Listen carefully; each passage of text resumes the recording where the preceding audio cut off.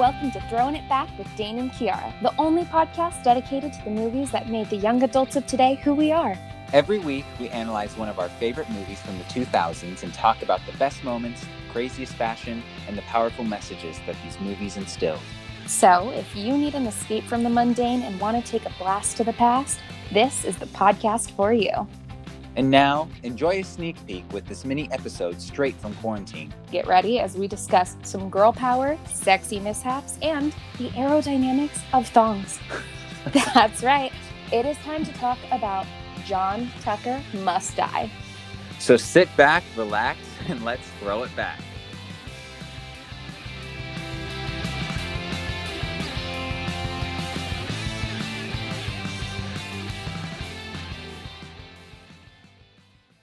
I was rewatching it and I was just laughing so hard because I'm just like, this is honestly like everything that I remember as a child was in this movie.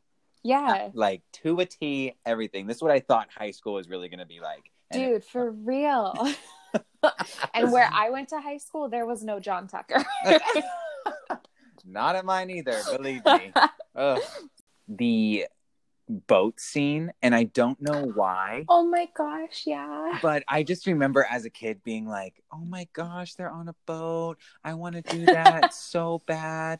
I want to take my special someone out there as I'm like a child, like ready to marry somebody or something. Oh, for sure. But the most impactful thing for me was probably, I think that was also the scene that inspired me to think that like I could change men. So screw this movie. But you know what though? He had a really good way of turning everything around. He did, and that's why I hate men.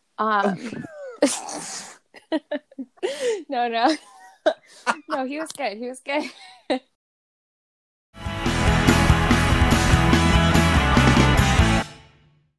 Honestly, though, she just rocked it, and I think having such an early 2000s movie that definitely had a person of color in that leader in that role really kind of set forward a lot of stuff for, like, I guess me. 100%. I was like, come on, she looks like my mom. Yeah, it's such a powerful image. It's like, right, like especially as like a little brown girl, it's like, wow, like I can be like that too, you know. Oh, yeah, so good. I think that was one of the very few movies that I saw where they showed a man kind of be sensitive. You saw it, you analyzed it, and then even the characters in the movie took away from it. It wasn't like we're just having this moment to make you laugh. Exactly. You know, it also adapted everybody in the show, in the movie, with it. Yeah. I was really taken aback by John Tucker's abs. Yes. Like, I'm not even the whole thing. Yeah, it was just like the whole vibe. Like, I wanted to be like with the cool guy, you know? Right. And it was like the boat John Tucker, right? Yes. But like rewatching it and like knowing that John Tucker will always be John Tucker, I was like,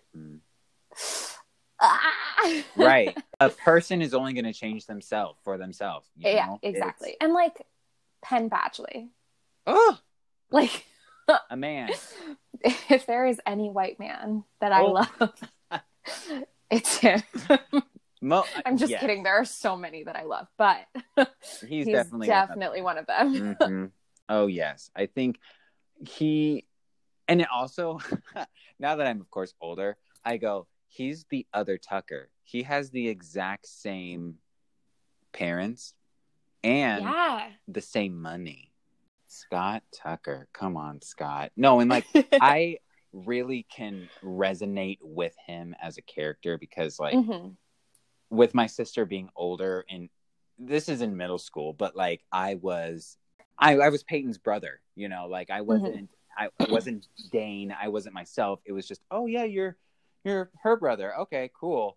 And it was always that I'm not gonna be seen as my own self because of my older sibling, and it's just kind of I go, wow, I really did not realize that I did feel like I wasn't visible.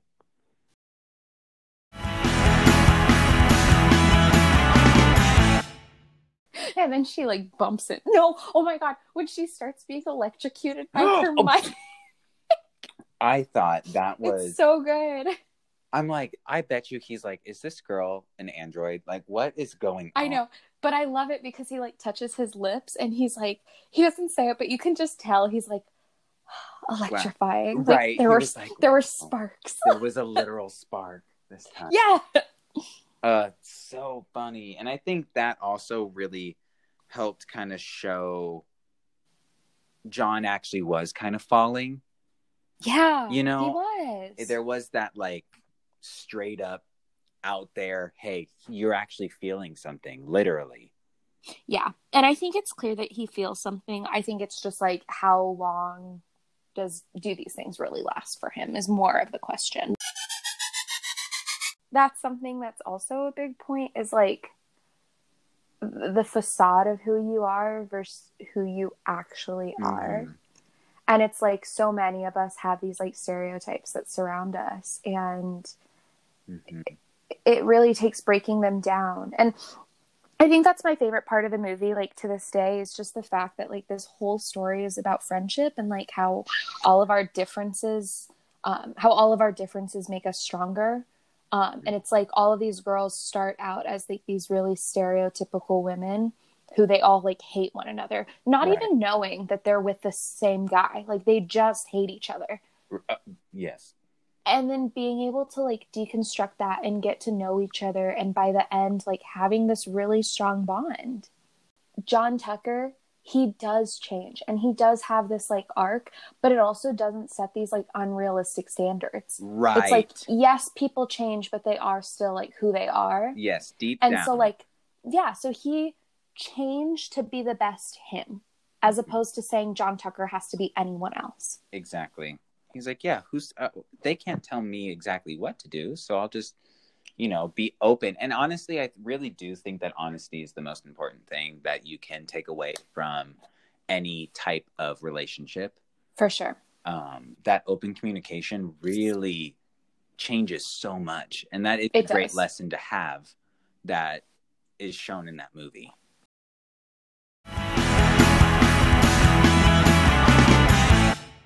I don't know about you, but being in quarantine, watching these nostalgic movies is kind of the best way to spend time.